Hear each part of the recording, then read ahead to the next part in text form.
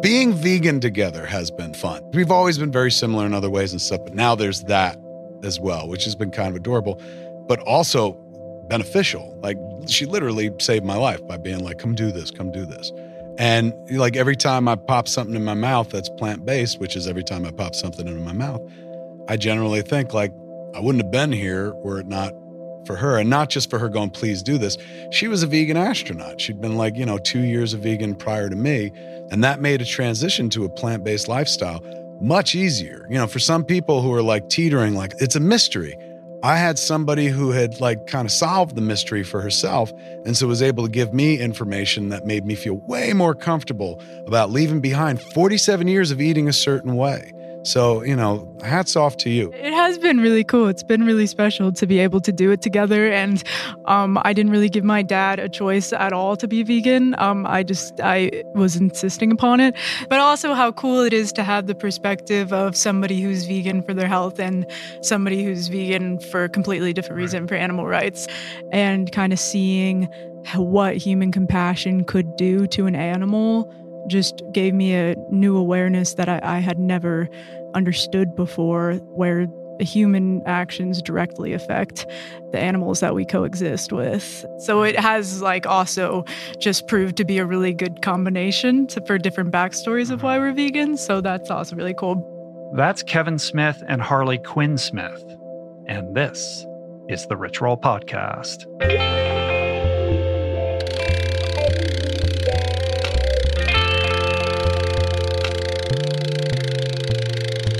The Rich Roll Podcast.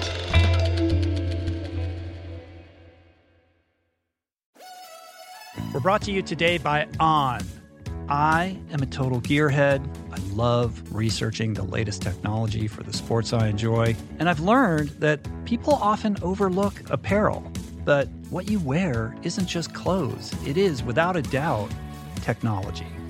Technology that can make or break a performance. And I can tell you, after spending 2 full days meeting with the apparel wizards at On Labs in Zurich, that On is innovating in this space like no other, with next-gen premium fabrics and just this heightened level of sophistication and precision and testing and development and intentionality previously unheard of, that puts them just miles beyond the competition. I've been rocking On's high-performance running apparel, including the long tees, the weather jackets, even the climate jacket, all super lightweight, tailor-fit, built to move, and just gorgeous to get you out and get it done in fleet-foot comfort, no matter the weather. I'm super proud to be a brand partner with this impressive team, from increasing product sustainability to improved energy return and impact protection. Truly Swiss innovation at its finest. To get you moving, On is offering an exclusive 10% discount. To redeem, head over to on.com/richroll and use code RICHROLL10 at checkout. We're brought to you today by a very exciting brand new sponsor, Go Brewing. I am sober. I don't drink. And I devoted so many episodes of this podcast to the unreal benefits of an alcohol-free lifestyle. Why? Because even if you don't have issues with booze and suds, no amount of alcohol is good for you. At a minimum, it wreaks havoc on your sleep and produces a hangover that destroys your energy, your mood, and your focus. At worst, it turns your whole life upside down. But no longer does that mean you have to break up with your favorite brew, because my pals at Go Brewing are making all your favorite brews, minus the alcohol, fewer calories, and more productive tomorrows. It's not every day that I get the privilege to witness the inception of a company collaborating with our podcast, but that's exactly what happened with Go Brewing. I'm going to tell you this story. A few years back, I spoke at this event in Illinois, fittingly named Go. And it turns out that very day catalyzed Joe, the founder, to start his own NA beer company, Go Brewing. I had no idea about any of this until I bumped into Joe at Jesse Itzler's Running Man event the other month in Georgia. And he shared this story with me. I savored his fare in all its varieties and deeply moved by the mission and what he shared with me, and just impressed with the insane taste and quality of his alcohol-free concoctions.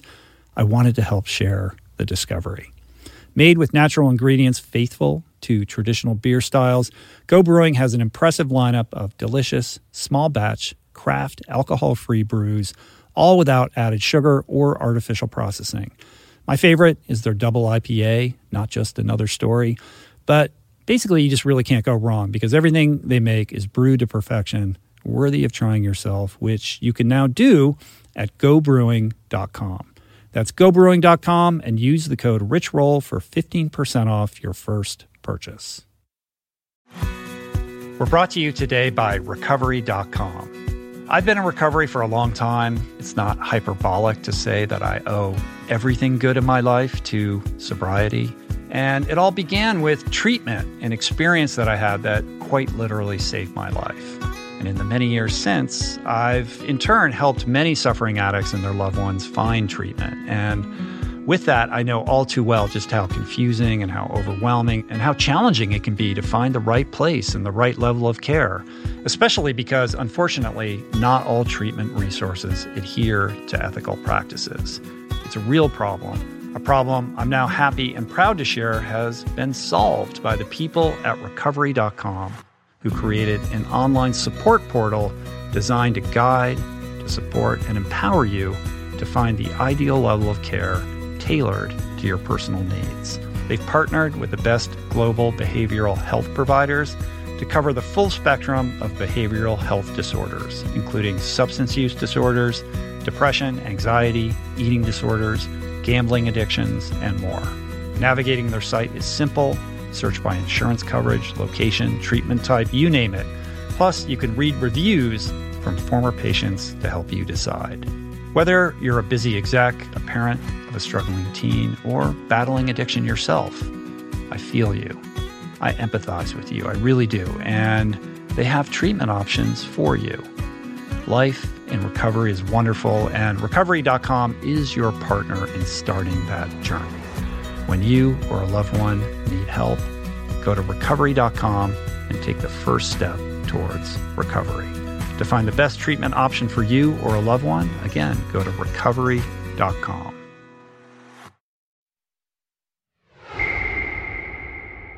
Okay, my guests today are Kevin Smith, the podcasting original gangster himself, indie filmmaking royalty, pop culture aficionado, and now going strong 2 years after the heart attack that nearly claimed his life.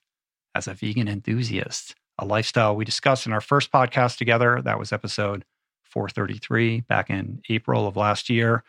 And that shift was due in no small part, actually probably entirely due to the influence of today's other guest, Kevin's daughter, Harley Quinn Smith, who is an animal rights activist, a punk rock bass player, an actress you might have caught in one of Kevin's films like Yoga Hosers, or perhaps in Quentin Tarantino's Once Upon a Time in Hollywood. We talk about that today. Together, these two recently launched a podcast, a daddy-daughter affair called Vegan Abattoir. I happened to be their guest last week, so check that out. Anyway, I love these two. This one is super fun, so dig it, people. This is me, Kevin Smith, and Harley Quinn Smith. I appreciate you guys coming out here to talk to me today. Thanks for having, man. When the kid showed interest in doing a podcast, which like naturally, made my podcaster soul leap. Because she'd been on a few episodes of Smodcast in the past and stuff. But when she was like, I'm thinking about doing a podcast, I was like, what? Like, yeah. Oh my God, I know a thing or two about that. I was so excited. So when she narrowed it down and created what we're calling Vegan Abattoir, one of the first things I said is like, oh, you have to have Rich Roll on. Yeah, cool. And she was like, why? And I was like, because like in the space, he's the guy. I'd said I did this podcast, it's like a year ago, and not a week of my life goes by where I don't run into somebody who's like, oh, I heard you on Rich Roll's podcast. And it's always somebody I would never expect. Like, it's not like, oh, there's my vegan friend who said that. It's somebody who like says this. I'm like, what? You as well?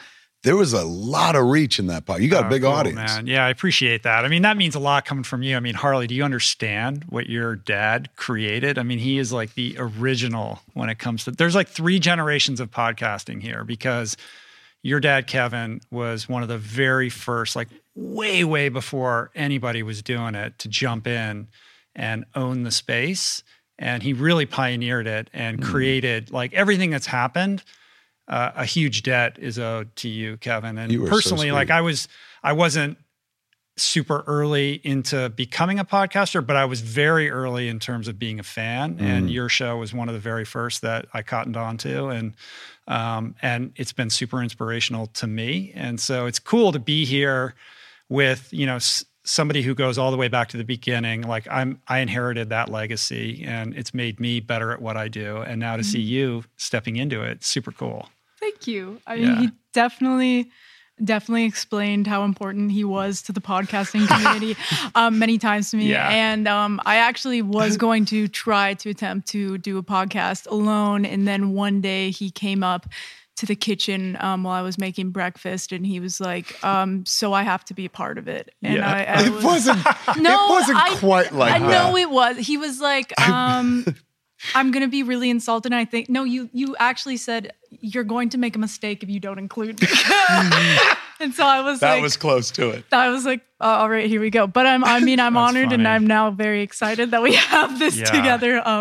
But he did make sure to explain his importance to the podcasting community to me, and give his own spiel. That's so funny. What? And look, you know how we were talking about like, oh, your father created something. I created something at this table, Rich, that I'm kind of wishing right now I'd create it a little differently. Wouldn't call me out in public and tell my secrets when I walk up in the kitchen. I did. I was just like, look, kiddo, I was thinking about it. Like, you could totally do a podcast by yourself, and I applaud that. But like, it would be such a mistake for us not to do it together. I was like, because like I'm a vegan too, and you flipped me to veganism. Like your vegan story like changed my life, and so I know the podcasting space, and I was like, and people would love to hear like a dad and daughter talking together and stuff like that. I was like, I'm not telling you what to do, but like there's a marketing hook here that's so You were tempting. threatening me a little bit. I wasn't like, if you don't do a podcast with me, you're out of this house. That doesn't mean he's not right, though.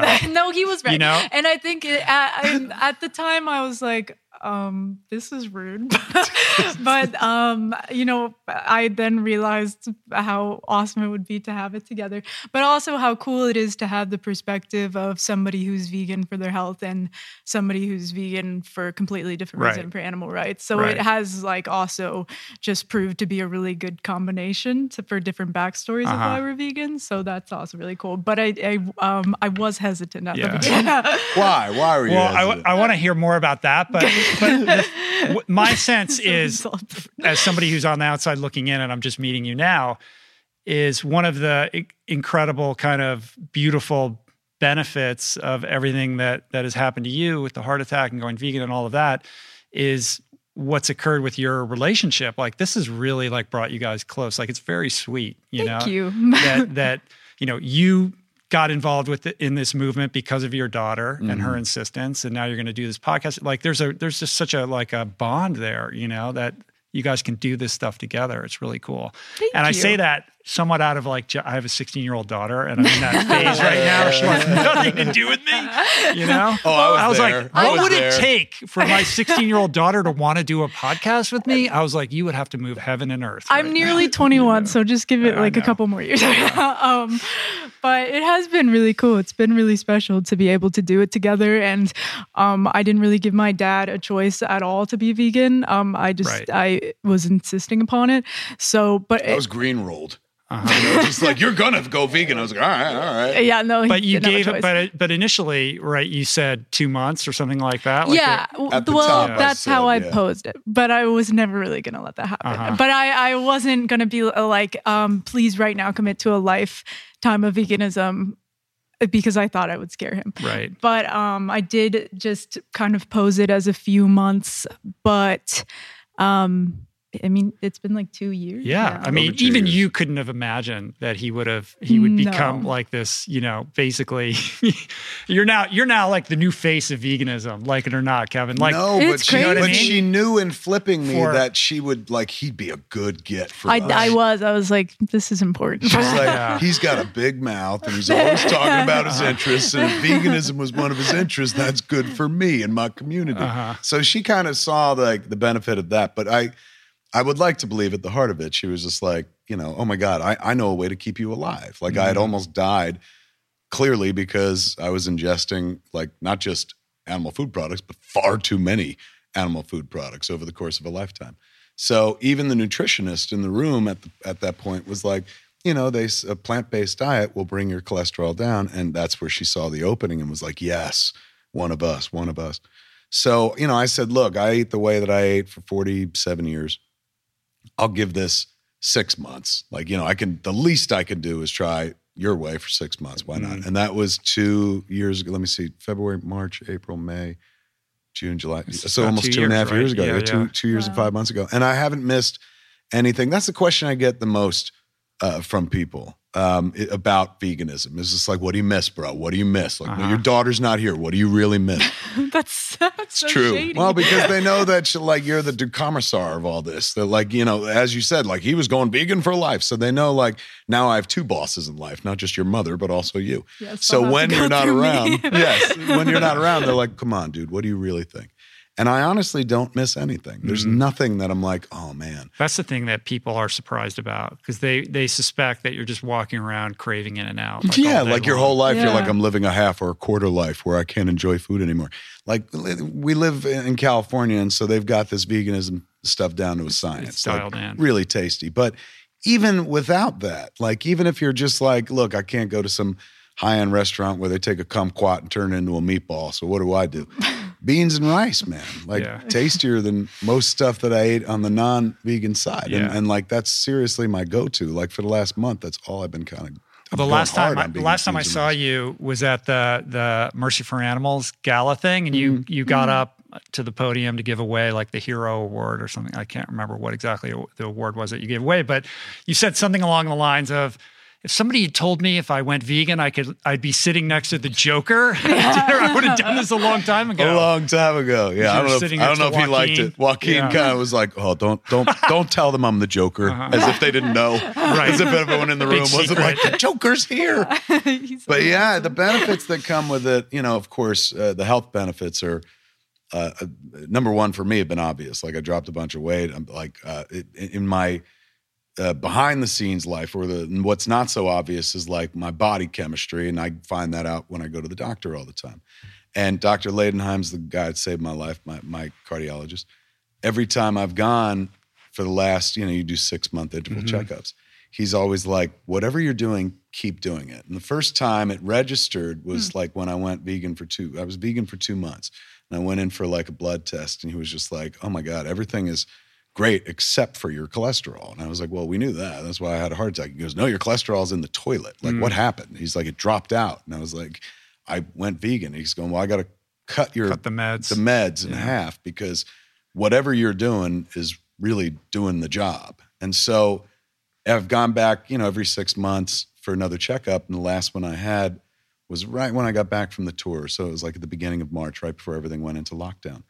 And he was just like, your blood work is phenomenal. He's like, and he even said, because Harley always picks at him, because early on I was like, I'm going to go vegan. And Dr. Leidenheim was like, you don't have to go vegan. There's nothing wrong with meat. Which is astounding to me. He goes, just keep it in moderation. He's like, there's nothing wrong with meat. So he later, was like, look, fuck me. Going vegan was the right move for you. I can clearly tell. So he has since tell your daughter she was right. Yeah. Passed on. Where are you? What's going on with the meds now? Are you still on some meds? He just cut my blood thinners down substantially. But yeah, I'll be on blood pressure medication probably my whole life, just because of my family history at this point, and because I'm, a heart attack victim or whatever they call you. So I'll definitely be on blood pressure medication probably for the rest of my life. Whenever I go to do a physical, I had to get a physical for Jay and Silent Bob Reboot.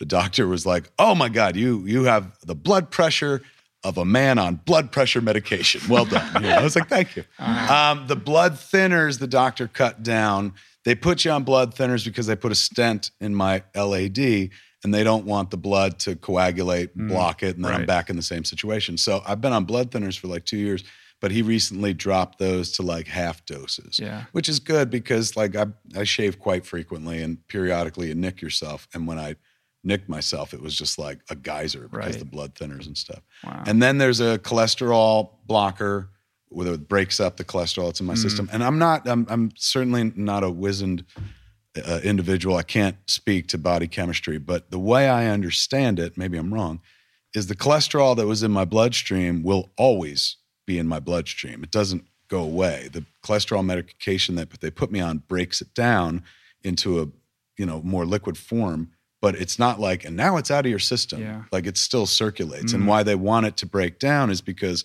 when it's hard, the plaque is hard. That's the stuff that travels through your circulatory system, can lodge in your brain and give you a stroke. Right. So I always like to think like, my cholesterol's gone, but the way maybe I'm wrong. I think it stays in you. I think once you've done the damage is done. And at this point, all you can do is not create more damage. Yeah. Maybe I'm wrong. I don't know. I'm not a doctor. Yeah, none of us are. We can get Neil Bernard. Damn it. I was kind of hoping one of you were like, "Oh, yeah, you're fine." But Harley, I want to hear more about like your story with this. Because you became vegan for ethical reasons when you were quite young, right? Yeah. Your mom's a vegetarian. Yeah, my mom's a vegetarian. She's been a vegetarian my whole life. So she's definitely had that influence, but it wasn't really, I wasn't really aware of her influence until after I went vegan. Before that, I didn't really. Shit's funny. Because it's the one thing, like, my wife, her mother is always like, she lives in the shadow of both me and her daughter, because we both do public things. Yeah. And so, I think the thing she craves most in life is like recognition, because she stands in the shadow of two people who get recognition just sometimes for waking up and stuff like that. So like her being an example that set Harley on the road to veganism would mean, and does mean, everything to Jen. But the way that Harley puts it, where she's like, I didn't really think about it until later on, would break my wife's heart, where she's like, why did I do all that? I mean, I wasn't aware of her influence, though. I always credit her now, and that's why I'm so vocal about her inspiration to me. But like, it really wasn't something I was aware of, because she never was like, hey, you maybe shouldn't eat chicken. Or she wasn't ever trying to push her ideals on me. She was only in milk. Remember, she never gave you milk growing up. But ever. that I never wanted it. It was so questionable to me anyways, why anyone would want that. But as a kid, it wouldn't have been questionable. No, it was always questionable. I had it once at school and I spit it out because I was like, what is this? At age, what, 5 or 6? Yeah. But if you were like me, probably like Rich, you would have been raised with milk. It never would have been like, this is disgusting. We were just given milk from a young age. Right. It wasn't until I became a grown-up, went vegan, stepped out of like the food industrial complex and the milk industrial complex, and was like, it's kind of fucked up that we eat another animal's milk. Like, oh my God, like it's weird. I just woke up or something. Yeah. Like you just got pulled out of the matrix. No, Mom definitely made me aware of that. And so I'm thankful I always had that awareness, but she never said anything about meat or any other animal products. So even though she didn't really eat meat herself? No, she never ate meat ever. So I wasn't aware that she was influencing me, but I think since she is my mother and I'm always going to look up to her, and I looked up to her in so many other ways, I probably subconsciously was inspired by her choice to go vegetarian. I think that did secretly, subconsciously influence me, but I just had no idea until later in life, because I witnessed my mother, who raised me, not eat meat for 20 years. And so I'm sure somewhere in me, I was like, oh, well, she's been doing it for as long as I'm alive, so I probably can do the same. But so she definitely did influence me. I just wasn't aware of it at the time, but now I definitely do give her all the credit because she deserves it. Somewhere I just she's rolling wasn't a tear. aware. You're like, oh my God, finally the acknowledgement. I wasn't aware, but what really made me go vegetarian at first, I've been vegetarian for over 5 years, I think now, and I just hit my 4-year vegan mark in April.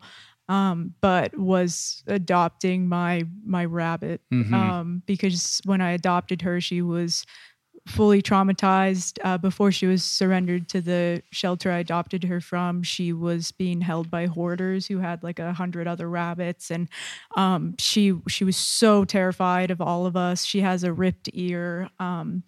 She had a bunch of metal stitches that weren't tended to when I adopted her. She was covered in pee. Like, she was in a terrible, terrible condition.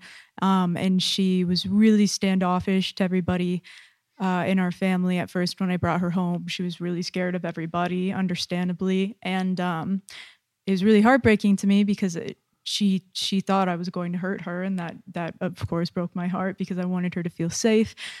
So after months of making her know that I was never going to hurt her, none of us were ever going to hurt her, she wasn't ever going to be hurt again, and that I was just showing her so much love and compassion, she transformed into a much more open, loving creature, and kind of seeing what human compassion could do to an animal just gave me a new awareness that I had never understood before, where human actions directly affect the animals that we coexist with. And you may not have understood that, but you had it in yourself all along, because it takes a very specific person to say, I'm going to take the rabbit that's all beat up from the shelter rather than going to the pet store and getting the rabbit that's all groomed and cute. Absolutely. Right? So that is clearly part of who you are. Thank you. Yeah, I mean, except for our poor dogs growing up, we're like, oh, it took the rabbit to make you realize animals were important. Thanks. You left the part out that you had dogs. I always say that. Well, we talked about this and recently, turtles. But it's because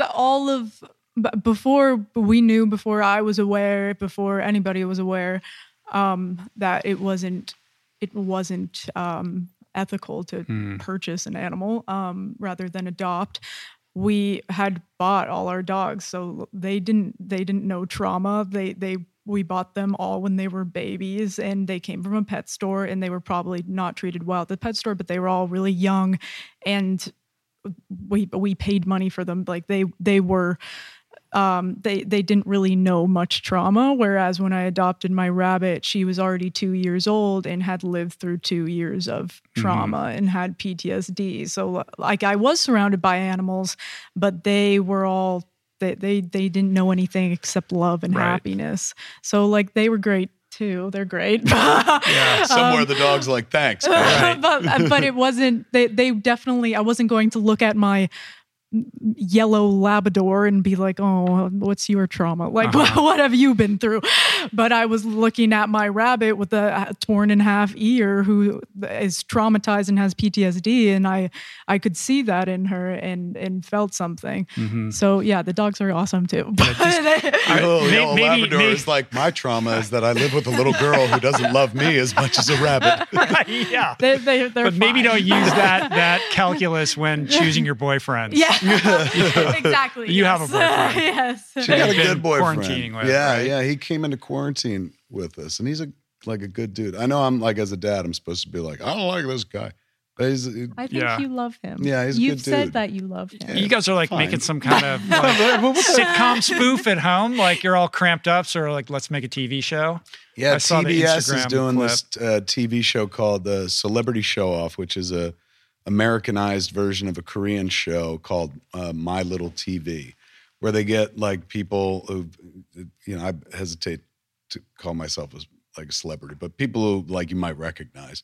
And since we're all stuck at home, they're like, you can't have a crew. We're going to send you a package. You make a show in your house using what you got. And then every week people get, voted off. Like, these are the best ones. This is the one didn't get the most votes. You get kicked off and stuff. It's like a 10-week program contest.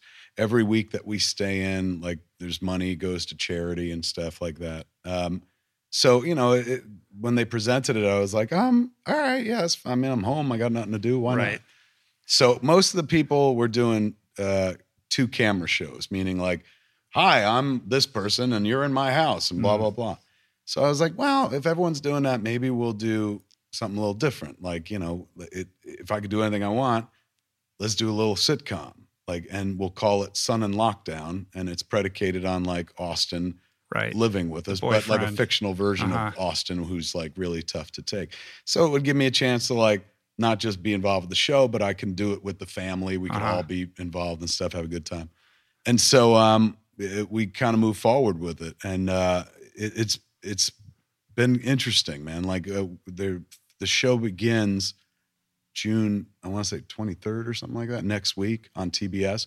But they put up the short that we made already online. And I think that's where they'll see which ones are popular or not or something. So working with the kid, like I've worked with her before, but working with her boyfriend was nice because we've just spent like, how long have you been dating him? 8-9 months or something like that? 9 months. So I've known him as her boyfriend in that capacity. And then I've known him as somebody who lives in the house over the course of the quarantine. But it's completely different when it's like, all right, now let's act. And so I think both of us got to like spend time with each other in that way. Where it's like, oh, right on. Like the last piece of the puzzle. That's so interesting to hear you say that. Can I direct? It's so true. He seems nice, but can I direct him? No, that's literally what it is. He's like, can I get something out of you? It's kind of it. What do you bring? But here's the thing. What do you bring to the table? I was like, he's funny. You are oh my God, is that how I cur to you? That is what it is.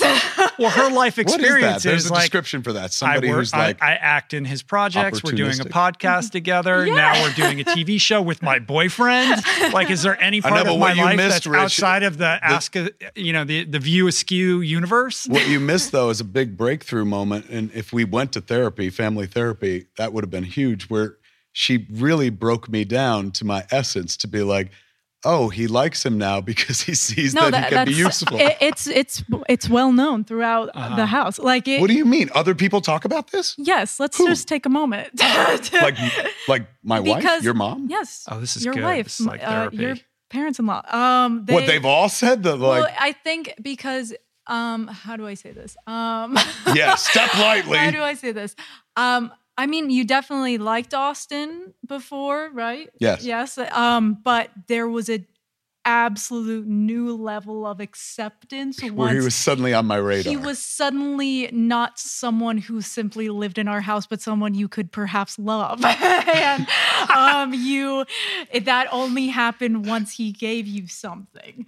Once I was like, oh, he's not only is he useful to you, he's now useful to me as well. And you love him because he's useful to you. Yes. So now it took me time to be like, oh, I found a use for Austin, and now I love Austin as well. But you're actually doing something for him too. Like, now the guy's going to be on TV. Well, but was he an actor before? He's an actor. And he's been in he was in Scary Stories to Tell in the Dark. Got a pretty big audience. But but thank you, Rich. That's how I felt. I'm like, I'm putting your boyfriend on television. Yeah. And she's like, he's been in a Walmart commercial, bro. I'm like, all right. He was really excited because he was like, I mean, is this a secret that you didn't know? We've all been like trying to find a way for you to get closer to Austin because like Nan and Pop, my grandparents, my mom's parents are really close with my boyfriend. Like we've traveled together. They are preternaturally close. It's a little weird. They play ping pong together. Yeah, my Pop and my boyfriend play ping pong and like we all play pool together pretty much every night. It's pretty cute and wholesome. But and then my mom has gotten to know him too by him living at our house. And you were kind of the last person where it was like, and it's not like, you're not really the type of person who's like, let's sit down and get to know each other. Unless it's like, bonding there's a has to be podcast productive. Yeah, unless there's a it has podcast. to be productive. Wow. This gets to like a bigger thing, which is that your dad is a closet grinder. I mean, I don't know how much in the closet you are about that. I mean, you kind of like to hold yourself out. Oh, I like to watch TV and sit on the couch and I'm lazy and all of that. But like, you have this insane work ethic. I mean, you came off, you make the reboot movie, you do this crazy tour, 60, I don't know how many cities. 65 cities. Yeah, 65 cities. Then you're in lockdown. When you're in lockdown, you're writing like a bunch of scripts and making this TV show. Like, And you Oh, can't that's sit still. fear. That's out of like fear. That's like, I don't even know if it's a work ethic as much as like, I have to keep making stuff because what if this doesn't work? What if this doesn't work? What if this doesn't work? You do have a really, really incredible work You ethic. do. Because at this But point, it's predicated you know, on fear. It's like, I don't ever want to go back to having a real job. Like, you you've still never had worry, a real but job. you don't I did, and I honestly never still wanna worry go about back. that. Sure, at this I point. do. Oh God, yes, absolutely. You wake Every up day of thinking, my I life. might have to go get a job. I mean, every day of my life, I go, maybe this is it. This is the last day where they're like, we have no more fucking use for you and your silly stories. And I look at my like output and what I do, and it is getting more and more insular. Like, Jay and Silent Bob Reboot was a fun movie, but it really helped if you'd seen 6, 7 other movies prior to that. Next movie I'm probably going to make is Twilight of the Mallrats. It would really help if you saw Mallrats, which came out 25 years ago. I'm working on a show for Netflix, which is Masters of the Universe. Also comes from IP out of the 80s. Like, everything I do is predicated on the past or my very small world of things. So I always wonder if, like, since I'm not really talking about the future, barely the present, but I'm never really like trying to be a Chris Nolan who's like, I'm going to make Tenet, man. And like, it's going to blow your mind. Sooner or later, they're going to turn around and be like, we'd rather use this space for somebody with new ideas. We don't want to see Clerks again. Is that what you think about? Every day of my life. I don't fret about it, but it's definitely in the back of my head. That's what makes me work, where I'm like, one day I won't be useful to them and no one will pay me to entertain them, and I'll have to go back to Quick Stop. And I don't want to do that, because when I go back to Quick Stop, they'll be like, hey, Hollywood, I guess it didn't work out. By after 26 30 years later. I don't want to eat crow 30 years after the fact, Rich. By time, I want to eat crow dolls. I'm a vegan. When you're done, yes. When you're done, I vow to support you. You don't have to ever go back. Why do you think we had you? I'm like, let's get one of these kids that acts and make some of that lucra, and then we cannot work ever.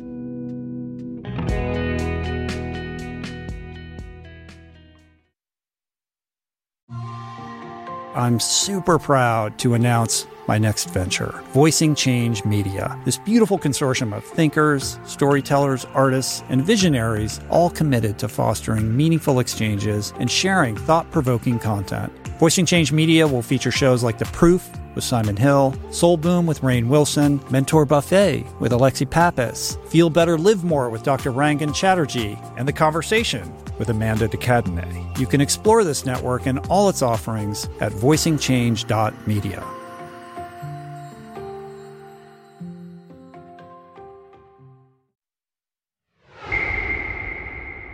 You dipped your toe into, you made the Bruce Willis movie, and, you kind of explored that territory, and it was what it was. But, this appreciation for your fan base and the love that they have for the particular thing that you do that nobody else can do. Kevin Smith. I think that's beautiful. You know what I mean? Like, you have this audience that adores you. She's laughing because I said Kevin Smith. And the fact that that's all I do. I do you Kevin make these Smith movies and you do them essentially outside of the studio system. You take it on the road and you show up for those people in a very real way. Like we were talking before the podcast, you're like doing these live shows. There's 1,000, 1,500 people, whatever. You stay after, you're hugging hundreds and hundreds and hundreds of people. Like that tactile, like one-on-one connection that you have with your audience is rare and special. And the fact that you care about that, I think, not only distinguishes you from what people might imagine,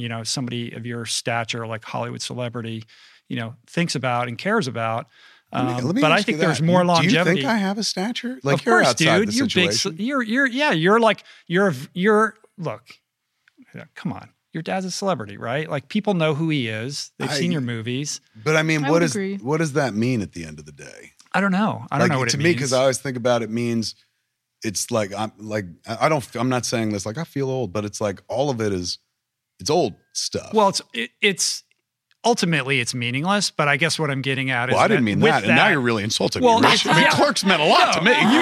Like, you've been around long enough to know but I'm what like, the value of this is. In a world where you're not saying something new, but always saying something old or reminding people of something old, how much of a future can one possibly have? And yet, this is the weird conundrum of my life. Even though I'm like engaged with the past, I'm still functioning in the present. Like, I don't understand why I still have a job or a following, because I haven't said anything new in years. Last new thing I said was yoga hosers, and everyone was like, shut up.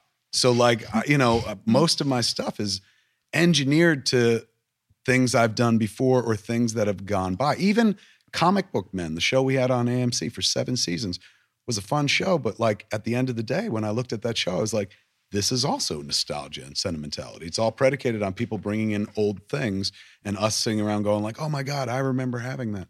So I've come to grips with post-heart attack. That is my role. People are most comfortable with me talking about the past. When I start talking about the future, they're like, hey, Tusk boy, maybe not so much the future with you, but we loved the 90s and you were the man back then. So I still am in the 90s business out there. I don't think of it in terms of new and old. You know, I think of it in terms of what people love you for and what they care about. Like you have this, you had this mentorship student relationship with Stan Lee, right? Mm. Like he was your dude. So you could look at him and say, well, everything, all the stuff that he was doing is in the past. It's not, though. It's in the present as well. It's very much part of the consciousness. Like, I don't think that your stuff— True. He was a guy that did his work like, years look at all before. this stuff around us. Like, this stuff has been around for decades and decades and decades, but people don't think of it where it falls on a timeline. He got to see it embraced by the mainstream. He got to see his creations embraced in 2 different ways. Once when he first created them and he had the comic book marketplace to himself, and for years, like, those characters were viable and been in tons of stories. So he got to see that world embrace those characters. But then on top of it, he got to see the rest of the world embrace his characters. Mm-hmm. Can you imagine? It's like you created Iron Man decades ago and you thought you've gotten everything you can get out of Iron Man. A bunch of comic books, they did them in as a cartoon, there have been toys. And then one day somebody's like, we're going to redefine this shit. We're going to bring it into the people's real lives, so much so that your mother is going to know who Iron Man is, that it's Tony Stark and stuff. All of the dude's work got a brand new lease on life, and he was here to appreciate it. And not only that, they stuck him into every one of those movies so that people would play this Where's Waldo game of like, see that guy? That's Stan Lee. He created these characters and stuff. Nobody gets to enjoy it that good twice in a lifetime. That's how special that man was, how beautiful he was, because good things only come to people that deserve it. And that dude had 2 brilliant lifetimes where everyone stood up and was like, you are the man, in 2 completely different eras. He lived long enough. He was 95, 96 almost when he died. But in 2 completely different eras, he was celebrated by 2 completely different audiences, all-encompassing audiences. That takes my breath away. I loved when the last one came out, when Endgame came out, and the first thing they put up was the Marvel logo that was nothing but Stan Lee shots from all those Marvel movies. And at the end it said, thank you, Stan. Mm-hmm. Like, you heard fucking people sobbing in a theater for an old man who told them some stories a few years ago. Like, to have that kind of impact in a life, one could only dream about being that guy. So believe me, whenever I was with Stan, I always kept an open ear and an open eye, because I'd love to be that guy. I'll never be that guy. He created like some legit characters that make billions of bucks. He created like, Iron Man, Spider-Man co-created. I created Jay and Silent Bob. So there's worlds apart, of course. But even in terms of creating something and standing by it, he was also my role model. He was the guy that would tub thump for comics. Like, I remember 9 years old, my father waking me up and being like, come watch Good Morning America. Spider-Man's dad is on TV. And I knew exactly who he meant, and it was the first time I laid eyes on him. And here was a grown-ass adult. I'm a child at this point. He's a grown-ass man on television. And whenever I see television, the grown-ups generally speaking about grown-up shit. Here's a grown-ass man on television talking about shit that was of interest to me, talking about Spider-Man, talking about comic books, talking about superheroes. I fell in love, like, at an early age, where I'm like, that's who I want to be when I grow up. Like, if this guy, he can make it work. Every adult I knew was so serious and so earnest and so grow up. They had to. They had the weight of the world on their shoulders, trying to support families and stuff. Here was an adult, seemed like a grandfather figure, who talked in joyous terms about the shit that meant something to you. So I was so happy to see across the spectrum of his life, particularly in the last 20 years, that the whole world knew his name. Everybody knew this guy's name at the end of the day. In the comic book community, he was a god to us. We all knew his name. That was Stan. That the whole world embraced that guy, that meant everything. It meant everything to him. He went out there. You want to talk about a work ethic? Jesus, that guy was 95 years old. He'd get up and he'd have a full schedule of things to do. Yeah. And, maybe one of them had to do with making money. The rest of them had to do with making people happy. So if I can live long enough where I can be that functionary, you know what I'm saying? Like, just like Stan, his best creative days were in the early days. And then he spent the rest of his career talking about that time and being an ambassador for comics in general. That would be a way to go for me. If I can last in this business as that guy, that'd be amazing. But can you take even a fraction of what you just said and apply it to yourself? Because what I'm saying is, if Stan Lee came to you on the cusp of, being a god in the comic book world, but not yet embraced by the rest of the world, if he came to you and said, Kevin, people only care about what I did in the past. Nobody wants to hear about this. What would you say to that guy? You say, you're insane, right? I told him he was crazy on one occasion. We were having a conversation, and we were talking about writing. And, Stan was always in Stan mode. And he delivered exactly the person that you hoped to meet when you met Stan Lee. And, he talked about comics, talk about characters and stuff. I've known him across, almost 25 years. So I got to talk to him about many things. And I remember one day having a conversation where he was talking about feeling like a failure because he had always wanted to write the great American novel. And he's like, and still I haven't done it. And I was like, Stan, you overshot the great American novel. You created the great American mythology. Most of a book, fuck a book. You created a religion. Look how it's going to speak for hundreds of years after your passing, my passing. You did write the great American novel, and it's a fucking comic book, and you did it again and again. Could he hear that? Look, Stan Lee knew exactly who Stan Lee was. Stan Lee created many great characters, but the greatest creation of Stan Lee was Stan Lee himself. Stanley Lieber created Stan Lee and wore Stan Lee like a costume, like that sweater he would put on. So I guarantee you that Stan knew exactly that he had overshot the book. But, we're creatives. At the end of the day, take everything away. Stan is a creative and was a creative, and a creative has an ego. And an ego likes to be stroked. So in that moment, Stan was just like, I didn't write the great American novel. And then looking to me, and I was like, oh, but Stan, you did so much more. And he was like, you're right, Kevin, you're right. That's funny, so man. funny. We rarely get a chance to do this.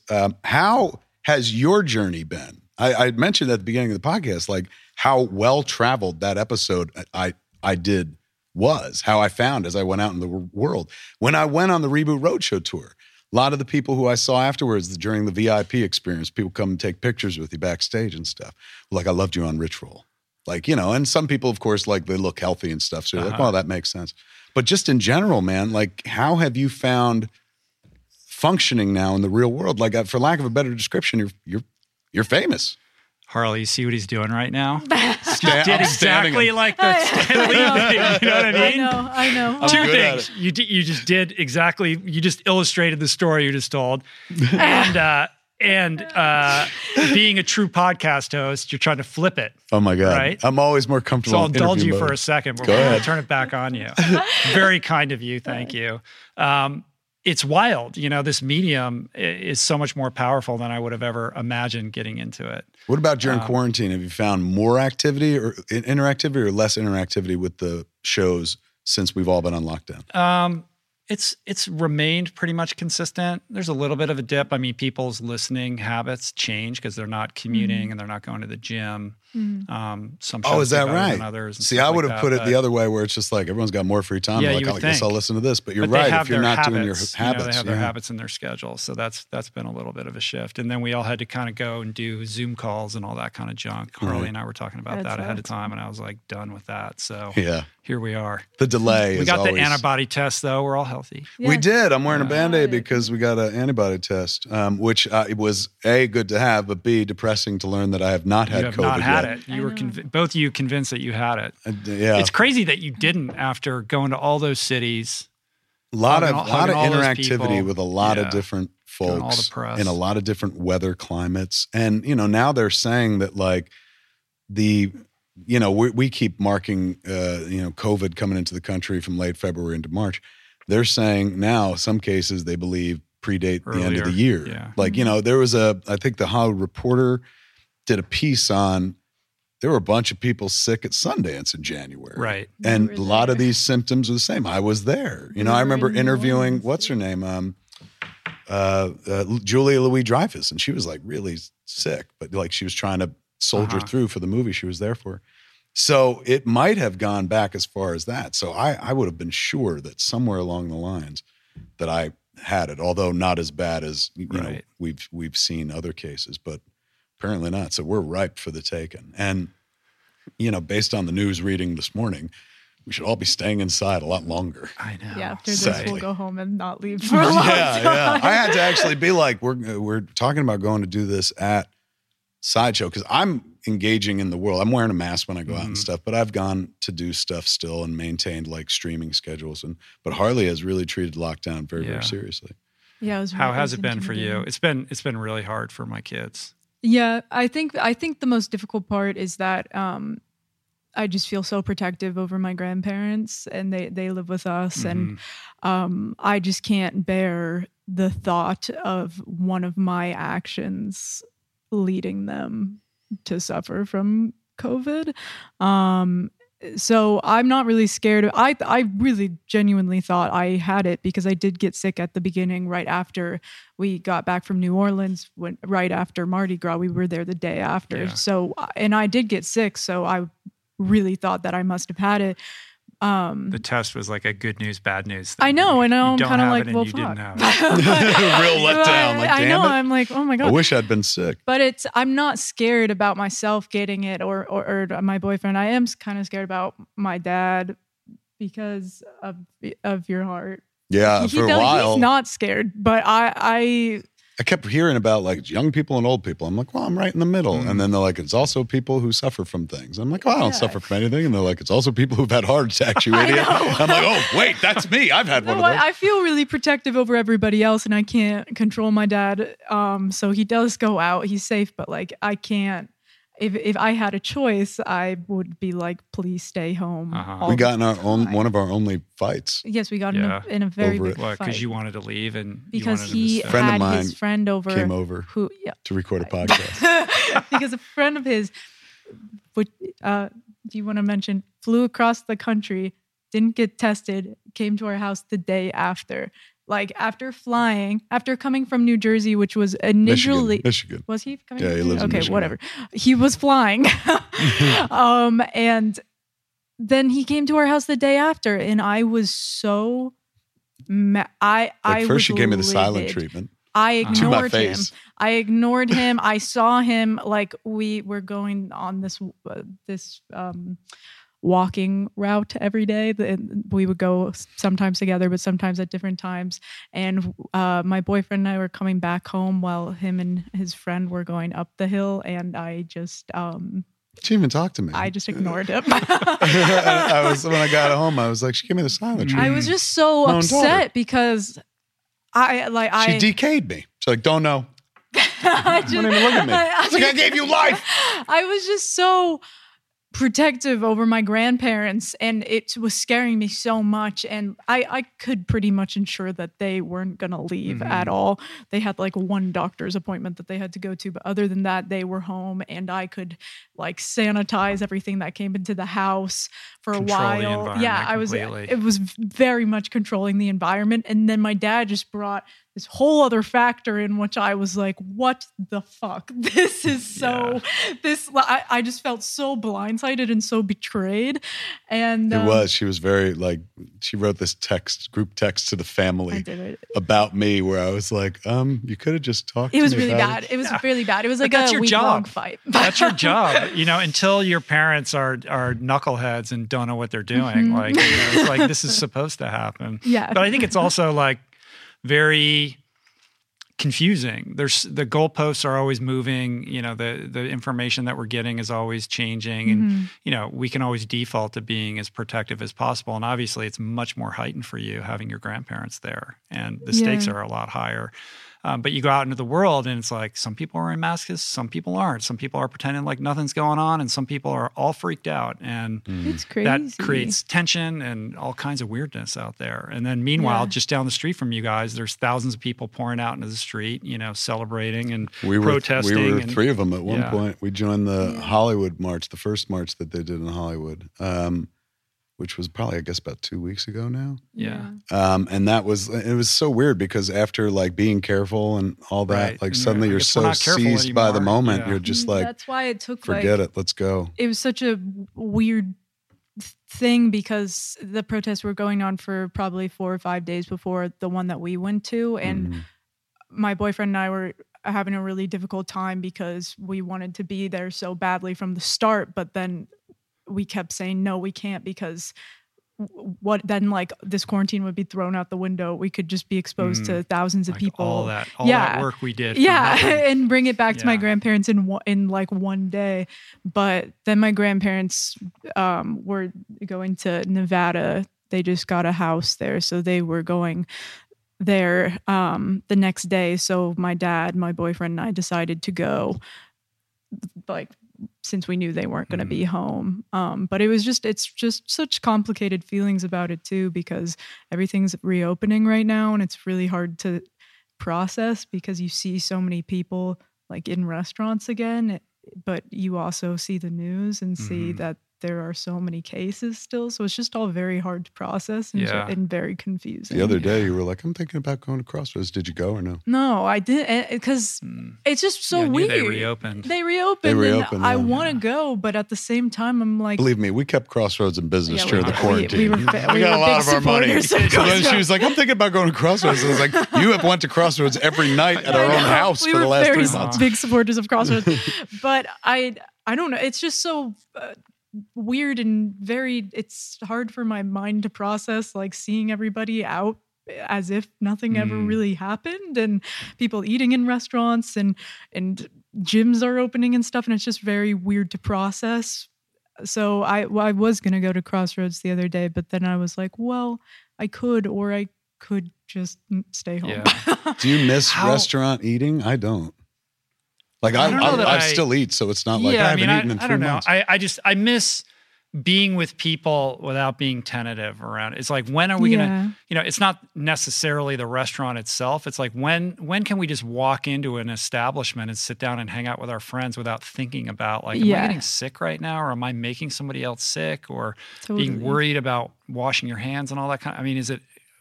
What's it going to take before we can ever... About 2 years in a vaccine, probably. Life has changed irrevocably. And I know, like, naturally, we're as a country, as a species, we're like, knock us down, we'll get right back up. But, like, as we're seeing, as numbers continue to go up in these states that have opened early, like, this is no joke. You can't, just because, like, other crises have popped up and stuff, you can't diminish this one. Just because the government is going like, no, feel free, open up. You can't diminish this. Numbers continue to rise. I just read a story today about a bunch of cats in Florida, one of them a nurse, who was just like, we all went out to a bar, all 16 of us, got diagnosed with COVID 2 days later. I read that same story. And she's like, I regret it. She's like, I'm stupid. I shouldn't have done it. Like, we all took off masks. We did not social distance. I should have known better. Now I'm paying for it. So she was urging others to take it more seriously. Yeah. So, even though the guidelines are like, hey, we can go out now. Like, although tonight we're doing a thing, streaming event for we got a pop-up. Yeah, like this Moody's, right? Yeah, tell me about this. So, like, we got in the movies a fake fast food joint called Moobies, which was first introduced in a movie I made called Dogma. Then we put it in Jay and Silent Bob Strike Back. It was also in Clerks 2, and most recently it was in Jay and Silent Bob Reboot. So these cats in town who've done theme restaurants, Derek Barry's genius. He comes out of Chicago. They did in Chicago this Saved by the Max pop-up restaurant. So on the TV show Saved by the Bell, they would hang out at the Max Diner. They recreated it. And so people were like, this is great. So he took it to Los Angeles and moved out here, Derek did, and started another restaurant, like rented the space, refurbished it, turned it into the Max, did that for a couple months, then closed it for a month, then reopened it as Good Burger, from like the movie, the Nickelodeon sketch comedy, all that. And then closed it and then reopened it as Pollos Hermanos from Breaking Bad. So he's in this theme restaurant business where he flips the theme every few months. So he reached out and was like, what if we did movies? Because they were supposed to be doing something for Clueless because it was Clueless's 25th anniversary. And then Paramount, I guess, because the quarantine was about to happen, they're like, we're not doing this. And they walked away. So he had an open window and he's like, you got a fast food joint. What about movies? So we knew we couldn't open the restaurant because nobody going out and nobody allowed to go out. But food delivery was still a thing. So Derek was like, what if we did like a Happy Meal box, like movie meals and stuff, and we can donate all the money that we make, because it'll be like an advertisement for us eventually doing the pop-up restaurant. Mm-hmm. So a teaser to see how it plays. We donate all the money to a charity. It was called No Us Without You, which was a charity for restaurant workers that were now without jobs because of the quarantine and stuff. So it was win-win across the board. And then the only thing I said was like, can we do vegan option? Because I'm vegan. He's like, yeah, we do whatever we're doing. We'll do a vegan version of it. So we offered this movie meal, which was like, he'd been working with Secret Lasagna, the restaurant, right. a chef named Chef Royce. So he was like, we're with Secret Lasagna. Can you work lasagna into it? I was like, you take lasagna, you put it between two pieces of bread. That's a lasagna sandwich. That's in the meal. He's like, all right, what else? And I was like, you put hater tots in, because they were just in Jay and Silent Bob reboot, tater tots. And you put chocolate-covered pretzels in there, and that's from Mallrats. I'll sign a card, and bam, that'll be it. So we opened, and first we were on Postmates, and then we crashed the app twice, LA Postmates, because people were hitting it so hard. Postmates very politely asked us to leave because we couldn't do it correctly. And so we went to another reservation system where they wouldn't deliver. They could come and pick it up at appointed times. So now this was last month, and it went really well. And we raised like 10 grand, I think it was. Really wonderful.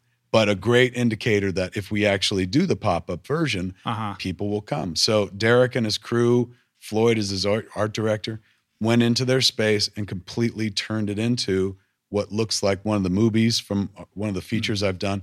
You can see like in the place, there's a quick stop, like exterior and an RST exterior from Clerks, the movie I made. There's some Mallrats exteriors, like photograph city. It's selfie city all around the place.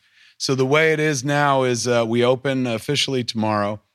You can't just walk up to it. You can walk up to it and look through the windows, but you can't just walk in. Reservation system only. Go to moviespopup.com. They give you a time and a reservation. You pick your entire meal. It's almost a cashless exchange. Yeah. You could do it all completely online so that you show up. You got your number. You're good to go. While you're there, you could do all the selfies you want. We have a patio, so if you want to eat outside, you can. There's no dining in the restaurant because of the quarantine and stuff. But you can take the food home, of course. But you can come and spend as long as you want, and then you're off. How long is that going to be open for? Probably he says that they do them for 1 to 2 months based on popularity. So it'll only be there, I figure, max for 2 months. But it sounds like it's super popular. Why not just keep it rolling? Because honestly, to me, I was like, as a business person or somebody who fancies himself in business, I'm like, if it's selling so well, just keep doing it. But Derek's point is look, I love what we're doing. It's the limited run that's what makes it for him. He's like, that's what makes it exciting. Like they get to switch kitchens, chefs, menus, concepts, and then his entire crew gets to artistically express themselves as they remake the restaurant into something else. So I get it. On one level, I'm like, hey, if it's working, let's make it real. But on the other hand, that's not what he does. Right. He's like, for me, the fun of the job is it changes all the time. He's like, just like in your world. He's like, you don't work on Clerks every day. He's like, you did it, and then you do other things. But you do. When this is done, maybe you I told him, you're wrong, Derek. I still work on Clerks. I'm sure that's the last word I'll utter as I die. Just like, how Citizen Kane was like, Rose, but I'll be like, I made Clerks, and then die.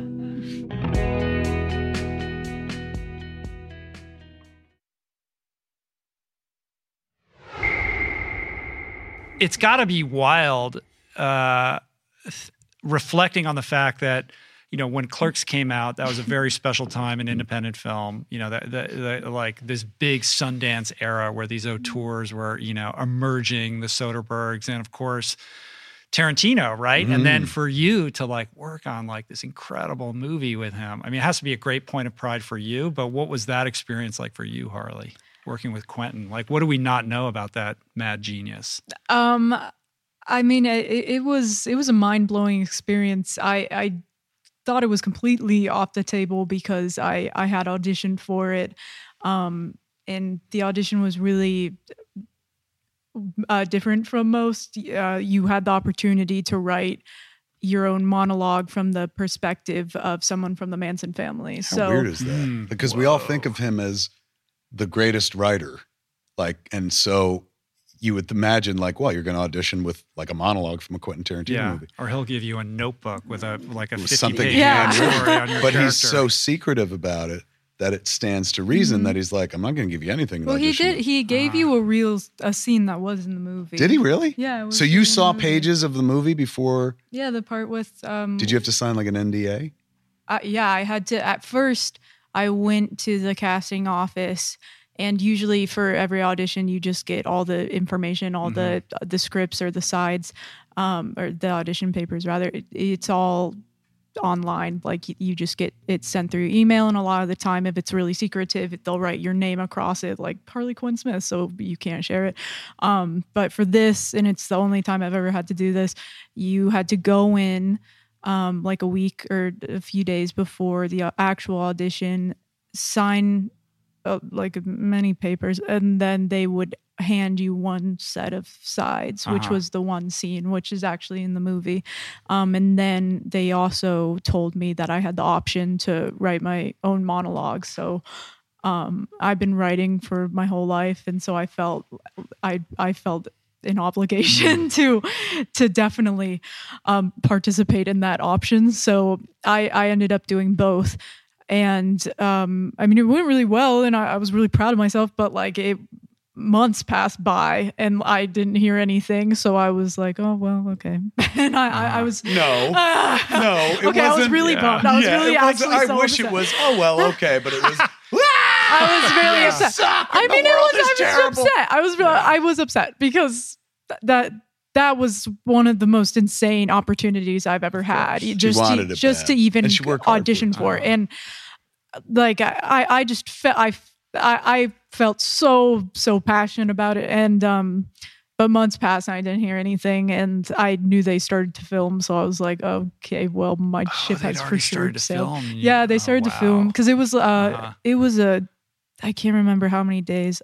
Maybe I'm wrong, but I'm pretty sure it was over 100 days of shooting, if not more. But it's easily 4 months right there. Yeah, it was really long. And then one day, my mom heard through her friend who was involved in the movie, and she was like, "Why didn't you tell me Harley's in this movie?" And my mom was like, "No, she's not." And her friend was like, "She's on the call sheet. I see her. Like she's on here." And my mom called me and was like, "What the fuck? Why didn't you tell me?"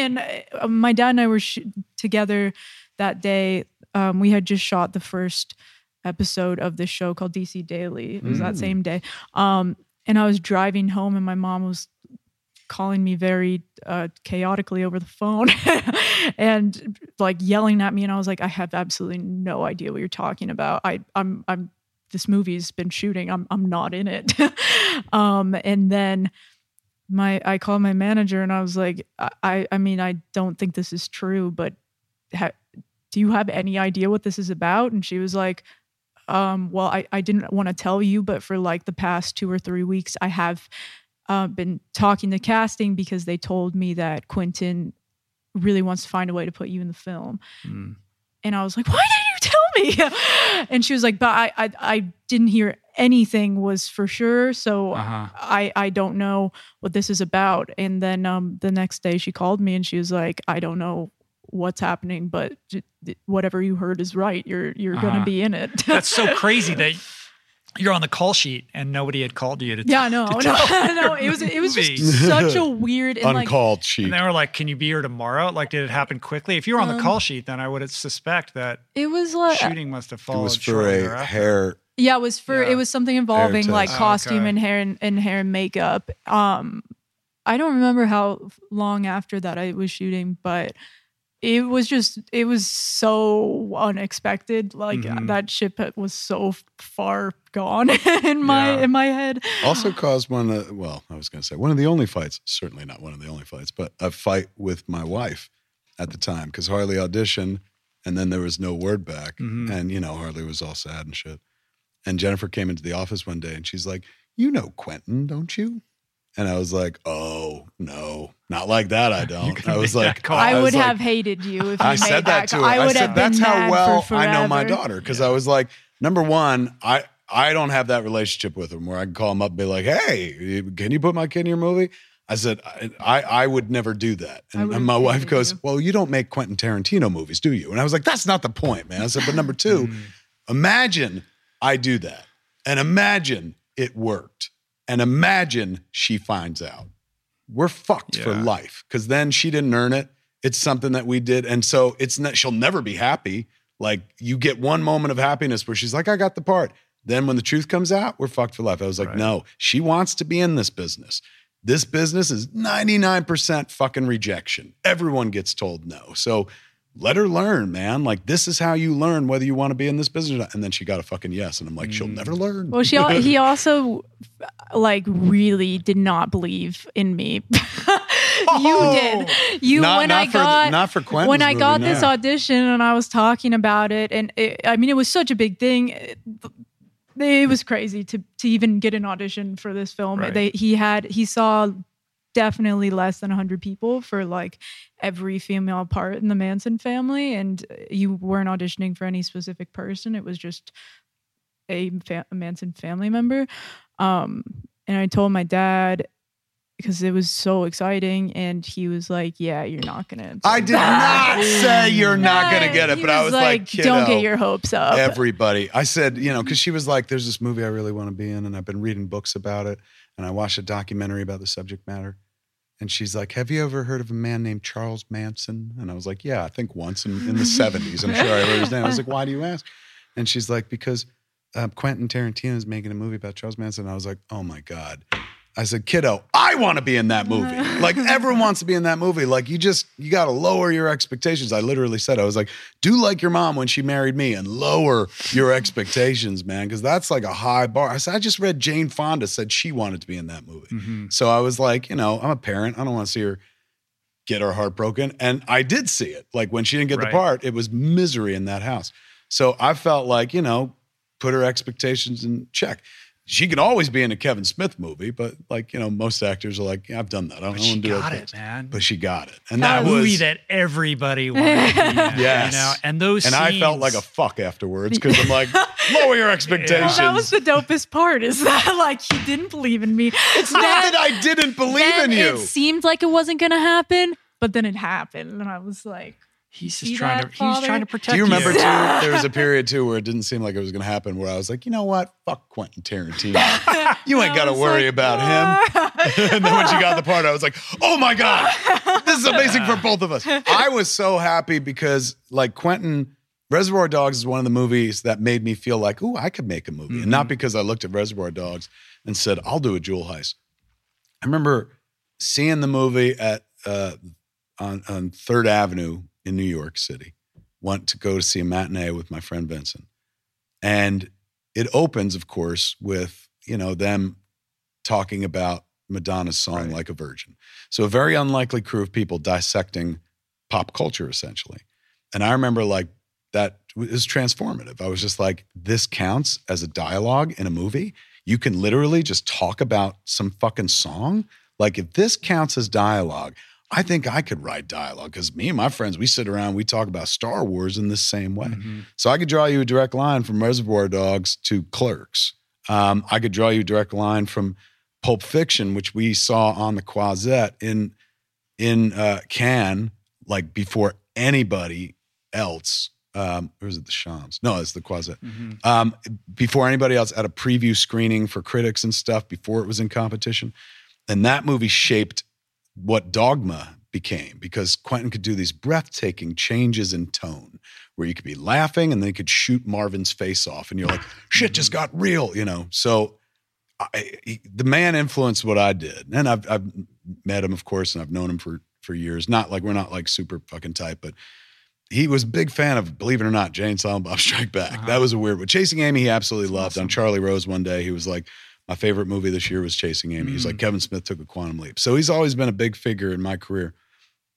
To hear her go like, he cast me, like that was everything. You know, as a parent, I was proud as fuck, but as a professional, I was like, oh, like that's unlikely. So no, I was never like, I don't believe in you. Well, Clearly you not, because I've cast in you shit. But I did say lower your expectations, man. Like many people would love to be in a Quentin Tarantino. It's the protective instinct. It was out of love, but it was really dope to be able to be like, guess what? In your face, Silent Bill. And I'm like, Bob. Yeah.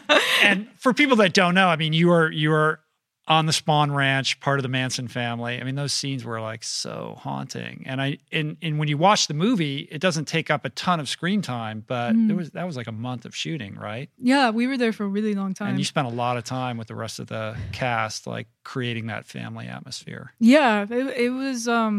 It took a long time to shoot what was on the ranch because everything is on film too. So it takes just even a bit longer than it would just shooting digitally. So there was that aspect, but also there's just nothing but money and time. So like we all just, there was never any rush. That was no like, pressure. Well, the day's almost over. Maybe we should go faster. Like it was just very so relaxed. And it just really did feel like a summer camp of the sorts. We were all hanging out. We all didn't have our phones. We had to check in our phones every day. So we were all just together. And he don't let you bring phones on his set. Wow. I mean, number one, he's making a period piece. So he's like, that wouldn't be there, man.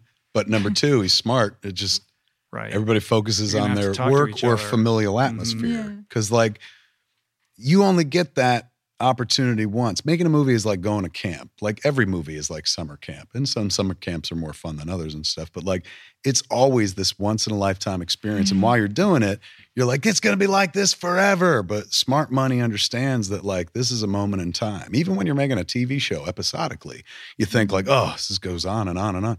It ends. And when it ends, you fucking miss it. Like, because you realize I have to go back to the real world and shit. Like, I'd rather just make pretend. I'd rather be an artist. I'd rather play for a living. So it's smart that he's like, leave your fucking cell phones off. Number one, it's smart for production, and you don't have to worry about people taking pictures and stuff. But number two, it forces everybody to embrace the moment, live in the moment, and be like, we're doing this, and this is never going to happen again, man. I think every single person, too, would be full of regret if after the experience they were like, oh, I was on a Quentin Tarantino set and I was not fully immersed in the situation. Like I was on my Twitter. phone. Yeah, I would have hated myself. So it definitely provided for a really special atmosphere. And you made friends with like a lot of people who she's still friends with and stuff. I saw the girl who gets killed in the pool, and spoilers, you know, in the ending and shit. She's my best friend. Yeah, she's been over at the house. Yeah, she's walked in one day. I was like, oh my she's God, one of my best friends flamethrower. ever. She's vegan too. So. What's it like when Brad Pitt shows up? Yeah. I mean, it's definitely just very, very surreal. But it was also really weird because his picture double looked like exactly the same as him. So a lot of the time, and he's playing a picture double too. Yeah, which is true. But like, the movie. I don't have my glasses on, so like it's just very weird. But there's one part in the movie where we're walking across a neighborhood street, and Brad and Leo are in a car having this conversation, and then they see us walking, and Brad makes contact with the character Pussycat. And it was so weird because just seeing both of them together, like in real life and at the same time, like it was just, look at all that money. It was just so much fame. So weird. I mean, it is pretty surreal because I feel like both of them are like some of the most mega like that's as high. That's like they're on the top of the mega famous list. And it's got to be this weird experience, like. For you, it's like, I know what these cats look like. I'm so overly familiar with them from so many movies that they're kind of a part of my life, but they have no idea who I am and that I exist. 100%. And then like suddenly, you know, they're like, hi, how are you? And it's like being spoken to by a movie. Like when a famous person you've never met talks to you, you're like, did one of them ever speak at you or to you or like, Brad hello? did. What did he say? What does a Brad Pitt just say in real life? He's very, very nice. I mean, because there's one. What do you mean nice? Like just like he's like puppies are cute, like that kind of nice. Or no, he's just like very friendly and glass. like making jokes and stuff. Really? He's friendly. He's very friendly. Yeah.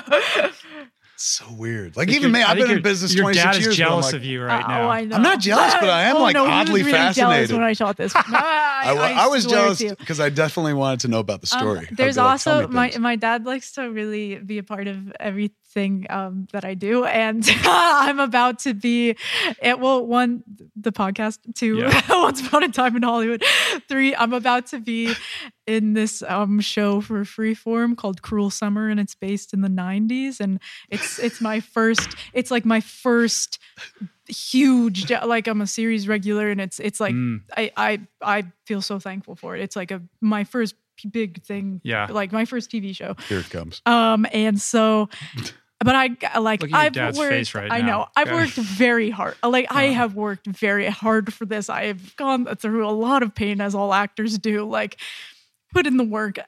And I got this, and I'm very proud to say, fully on my own. Like, I very much don't want my dad to be a part of my acting career because I want it to be completely separate from him. I've made that extremely clear, except for the films we make together. Everything else, I like is fully mine, and I got it on my own, and I pride myself a lot on that. So I get my show, and my dad is like, I'm going to be on your show. I'm going to find a way to get myself on this show. It's based in the 90s, and I'm a 90s icon, and I'm going to be on the show. And I was like, fuck no. There's literally no way. I will leave. I will be so upset and feel so just betrayed by the show. My face hurts. And then he was like, I'm going to direct one. I'm going to be myself in one. And like, I was like, just step away. I want to be able to be like, she's wrong, but I believe I did use the term, I am a 90s icon. No, he did. And it makes sense because it is in the 90s. It's based on, it spans 3 years, and it's from 93 to 95. And if I'm not mistaken, didn't Clerks come out in one of those years? 94. For people that are listening, Kevin looks so constipated right now. I'm sure there will be a reference. I'm sure there will be a reference at some point. It's got to be, right? But I just would feel better if you didn't have to. But this is the father-daughter dynamic in a nutshell. It's like the daughter trying to break free and fly, and the dad holding on to every last bit that he can to keep her. It's a little unfair. Everything I do, I'm like, oh, do you want to come be in? And she's like, sure. And then I'm like, what are you doing? Can I be in? And she goes, fuck off, old man. This is young people's entertainment. I've had like, I mean, I've so lucky in a sense that I since my dad has been in this industry for a long time, I did have like my foot in the door to have contacts with like agents and stuff like that. But I also, in a sense, like people always are like, oh, well, you just have a acting career because of nepotism, which is like, yes, I had a foot in the door because of nepotism for sure, but I've had to face so much, like a whole different set of issues of people just having prejudgments about me and just not really thinking of myself, not thinking of me as my own person, and just thinking of me as an extension of my dad.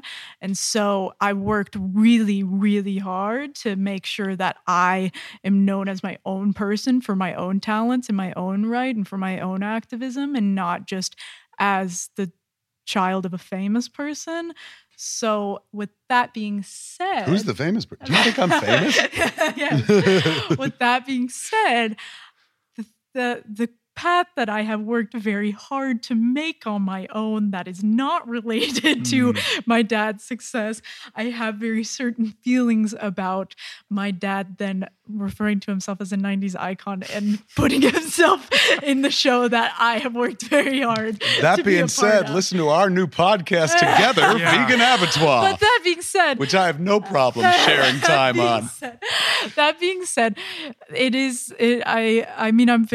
I'm so thankful for the things that we do have together. It's just important to me that I also make a career of my own that's only based on the work that I've put in. Not, I understand. I think your dad knows I that. understand. but of course, I'm very honored to be doing vegan Abattoir. Right. I tell you, Rich, it's real heartbreaking the day your kid outgrows you. Mine outgrew me like 15 years ago. She's just been like putting in the time out of a sense of sweetness.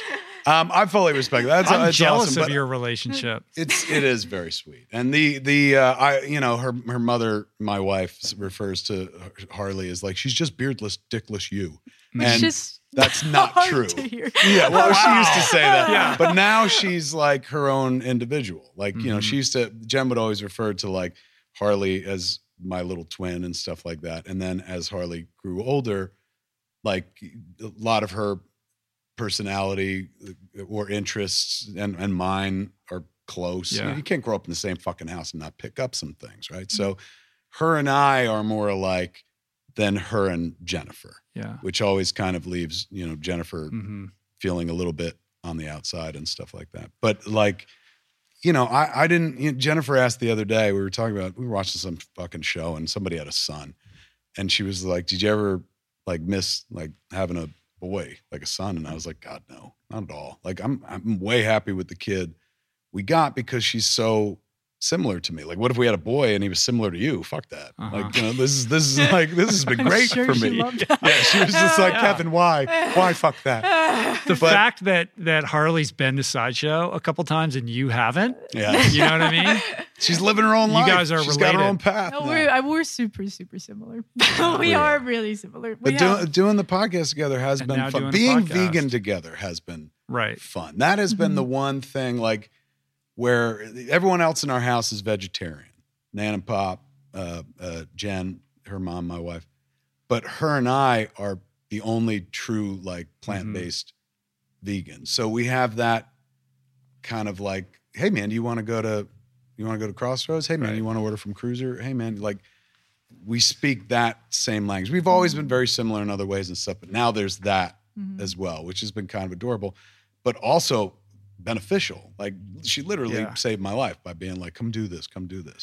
And like every time I pop something in my mouth that's plant-based, which is every time I pop something into my mouth, I generally think like, I wouldn't have been here were it not for her. And not just for her going, please do this. She was a vegan astronaut. She'd been like, 2 years of vegan prior to me. So she was able to case the town and be like, this is where you can get this. This is where you can get this. So I didn't enter it into a state of ignorance trying to figure shit out. I had somebody to hold my hand and be like, here, I know you and you would like this.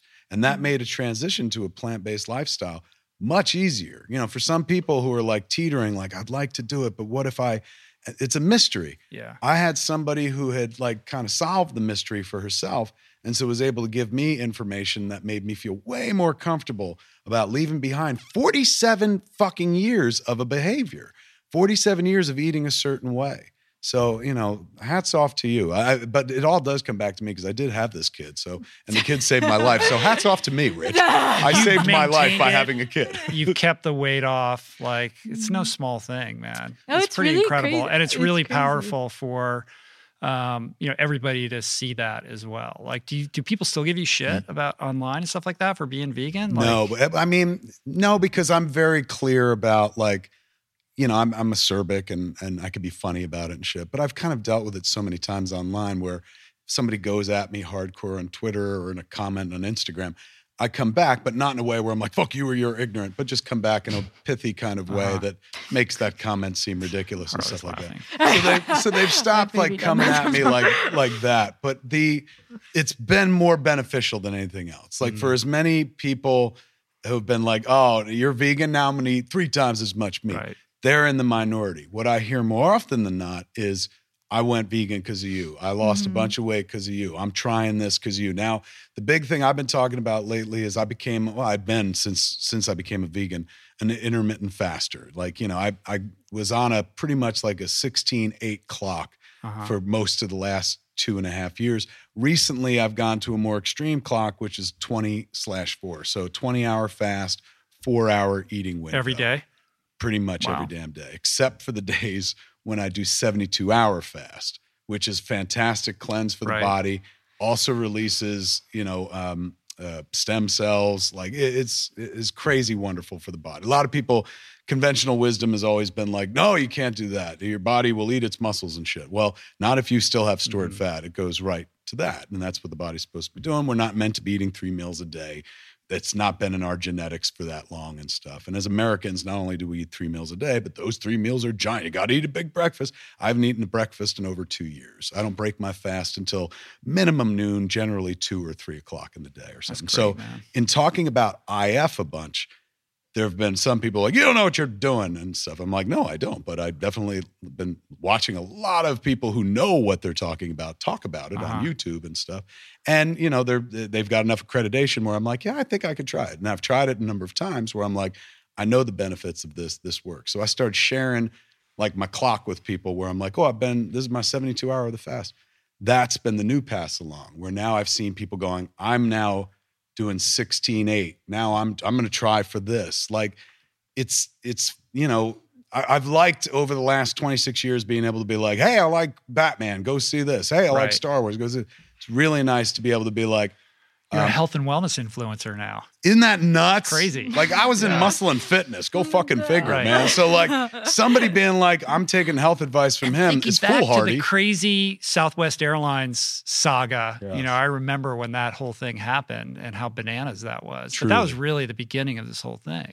A little bit, yeah, because Certain that's why I ways. started putting down sugar after that, where I was like, I got to get sugar out of my life. But now as a vegan, unfortunately, sugar is well in my life. Because like, you know, giving up everything else, I'm not like, well, I'm giving up fucking sugar too.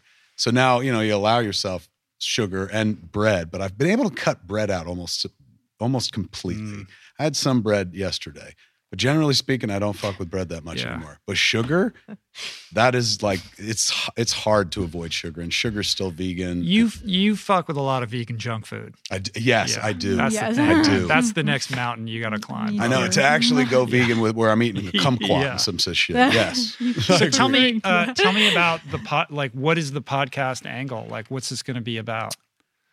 How are you She gonna do wanted this? to do it, you know, she wanted to talk to people. Her idea was like, people ask me, and I'm no expert, but I do know people who are experts. So like maybe I could be a conduit for that. And I was like, oh my God, you could call it vegan abattoir because like we'd be slaughtering misinformation. I think that's how I hooked her. She's like, that is actually clever. Yeah, I was like, well, I really want that name. So. So the idea is like we sit down in the beginning, we chit chat and stuff. And it's all, of course, plant-based mostly and stuff, but some about our lives. Then we head into the interview portion of the show. So, so far she's been like going to talk to people that she knows from the space. Who are the 2 people you spoke to for the 2 episodes we just did? I've spoken to my friend Daniela Monet, who is an activist, but she also has this cosmetics box that she does with a fellow vegan, Ivana Lynch, and it's a monthly subscription box, and every month they give you a new box of cruelty-free and vegan cosmetics. That's cool. So it's really awesome. And who's the other person? The lady from Vegan Street Fair? and then I spoke to my friend Jessica Shea, who is the founder and CEO of Vegan Street Fair, which is they throw an annual event which has over 200 vegan vendors. But she also does this thing called Vegan Exchange, which is every Sunday. It's a vegan farmers market, basically, which is just A lot of that. I knew trucks, a about lot the of street food fair, trucks. but that was life Where does changing. that go down? In Hollywood? It's in North Hollywood. Every single Sunday. The national, the center. Oh, the federal. The federal. It's It's like in right- the parking lot behind the federal. Mm-hmm. And they bring in like multiple trucks and How did I not know vendors. about this? It is You life get fat changing. going though. It's not happening right now, obviously, but it is truly life changing. They got real green food there, but it's also a lot of cats like, eat this donut, it's vegan. Right. Yeah.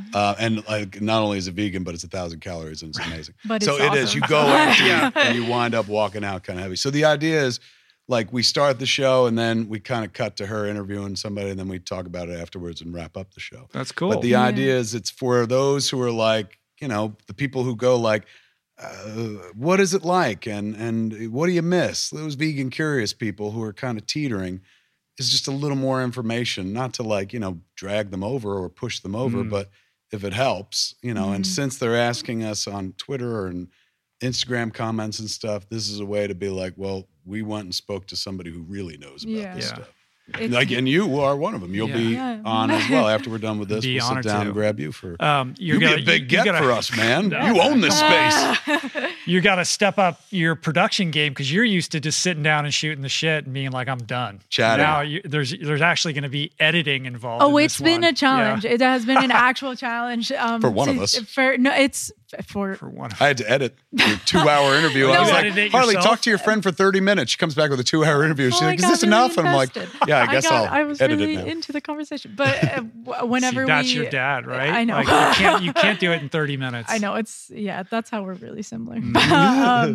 But like when we're recording the opening and the ending, we're still trying to find out how to stay on subject and on track, because we'll just start talking about something. For one of them, I spoke about my boyfriend for like 30 minutes. That's maybe the most predictable thing you've said this whole podcast.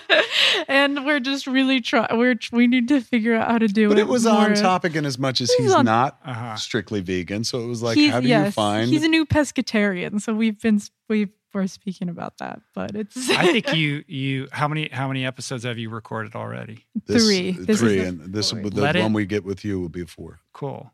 Let it be what it wants to. Like, it'll tell you what it wants to be, rather than saying it needs to be like this. Yeah. Like, I think just in the doing, you'll find what it really wants to be, That's and allow advice. that. Yeah. Cool, man. I think we did it. I feel. It just ends so like, I think we did it. I don't know. Well, I'm being conscious of your time too. Like, I don't want to. I think it's just she's probably used to me, and I'm a start guy. Yeah. And like, hey everybody, and then it ends with, and everybody, we're done. Thanks. And everybody say goodnight. And this one's just kind of like, no, it happened. You didn't know it. I know. That's so crazy. You could just like have a very graceful land. It's very vegan, man. It is really vegan. Super nice to have you guys here. I appreciate it. Pleasure. Thanks for having me back. Thank you. Vegan Abattoir premiering on June 26th. Podcast platforms everywhere. June 26th. Very exciting. When's the TV show coming out? The Cruel Summer? Yeah. Next summer, 2021. So we got to wait a while. Yeah. That's Anything the cool else? part. What else is coming out? You guys have so many projects. I have a movie that will come out one day. Yeah. I don't know when it's coming out that I filmed. Stuff you're not allowed to talk about. I don't know. What is the other movie you did? That Student Body. Yeah. It's a film that Austin and I met on. So that will come out one day. I don't know. Right. What about you?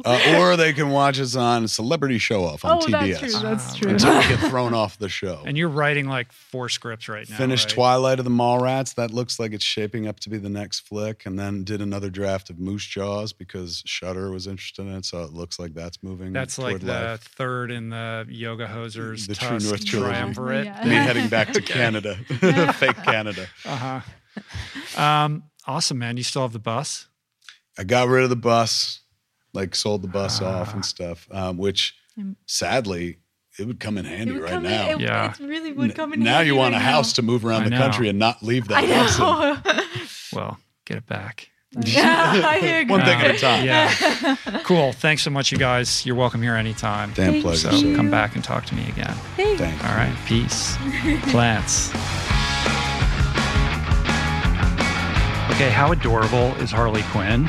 I feel like the two of those should just come on the podcast all the time. Super fun. You never know where things are going to go with Kevin because he's such an amazing conversationalist. He's so verbose, but the guy never fails to entertain and he always drops knowledge. Knowledge, people. Be sure to check out Vegan Abattoir wherever you listen to fine podcasts. Leave them some reviews, maybe a couple 5 stars. Let's get those 2 trending in Podland. You know what to do. Be sure to follow Harley at Harley Quinn Smith on Instagram. You can find Kevin at That Kevin Smith on both Instagram and Twitter as well. And yeah, that's it. If you'd like to support the work we do here on the show, subscribe, rate, and comment on it on Apple Podcasts, Spotify, YouTube, all the good places. Share the show or your favorite episodes with friends or on social media. And you can support us on Patreon at richroll.com/donate. I want to thank everybody who helped put on today's show. Jason Camiolo for audio engineering, production, show notes, and interstitial music. Blake Curtis for videoing today's show, which is available on YouTube. Jessica Miranda for graphics. Davey Greenberg for portraits. DK for advertiser relationships, and theme music by Tyler Pyatt, Trapper Pyatt, and Hari Mathis. Appreciate you guys. Thanks for the love. See you back here in a couple days with another, we're planning on it at least, another roll-on AMA. Trying to get a little momentum behind this new format. Hope you guys are enjoying it. Until then, peace, plants, namaste.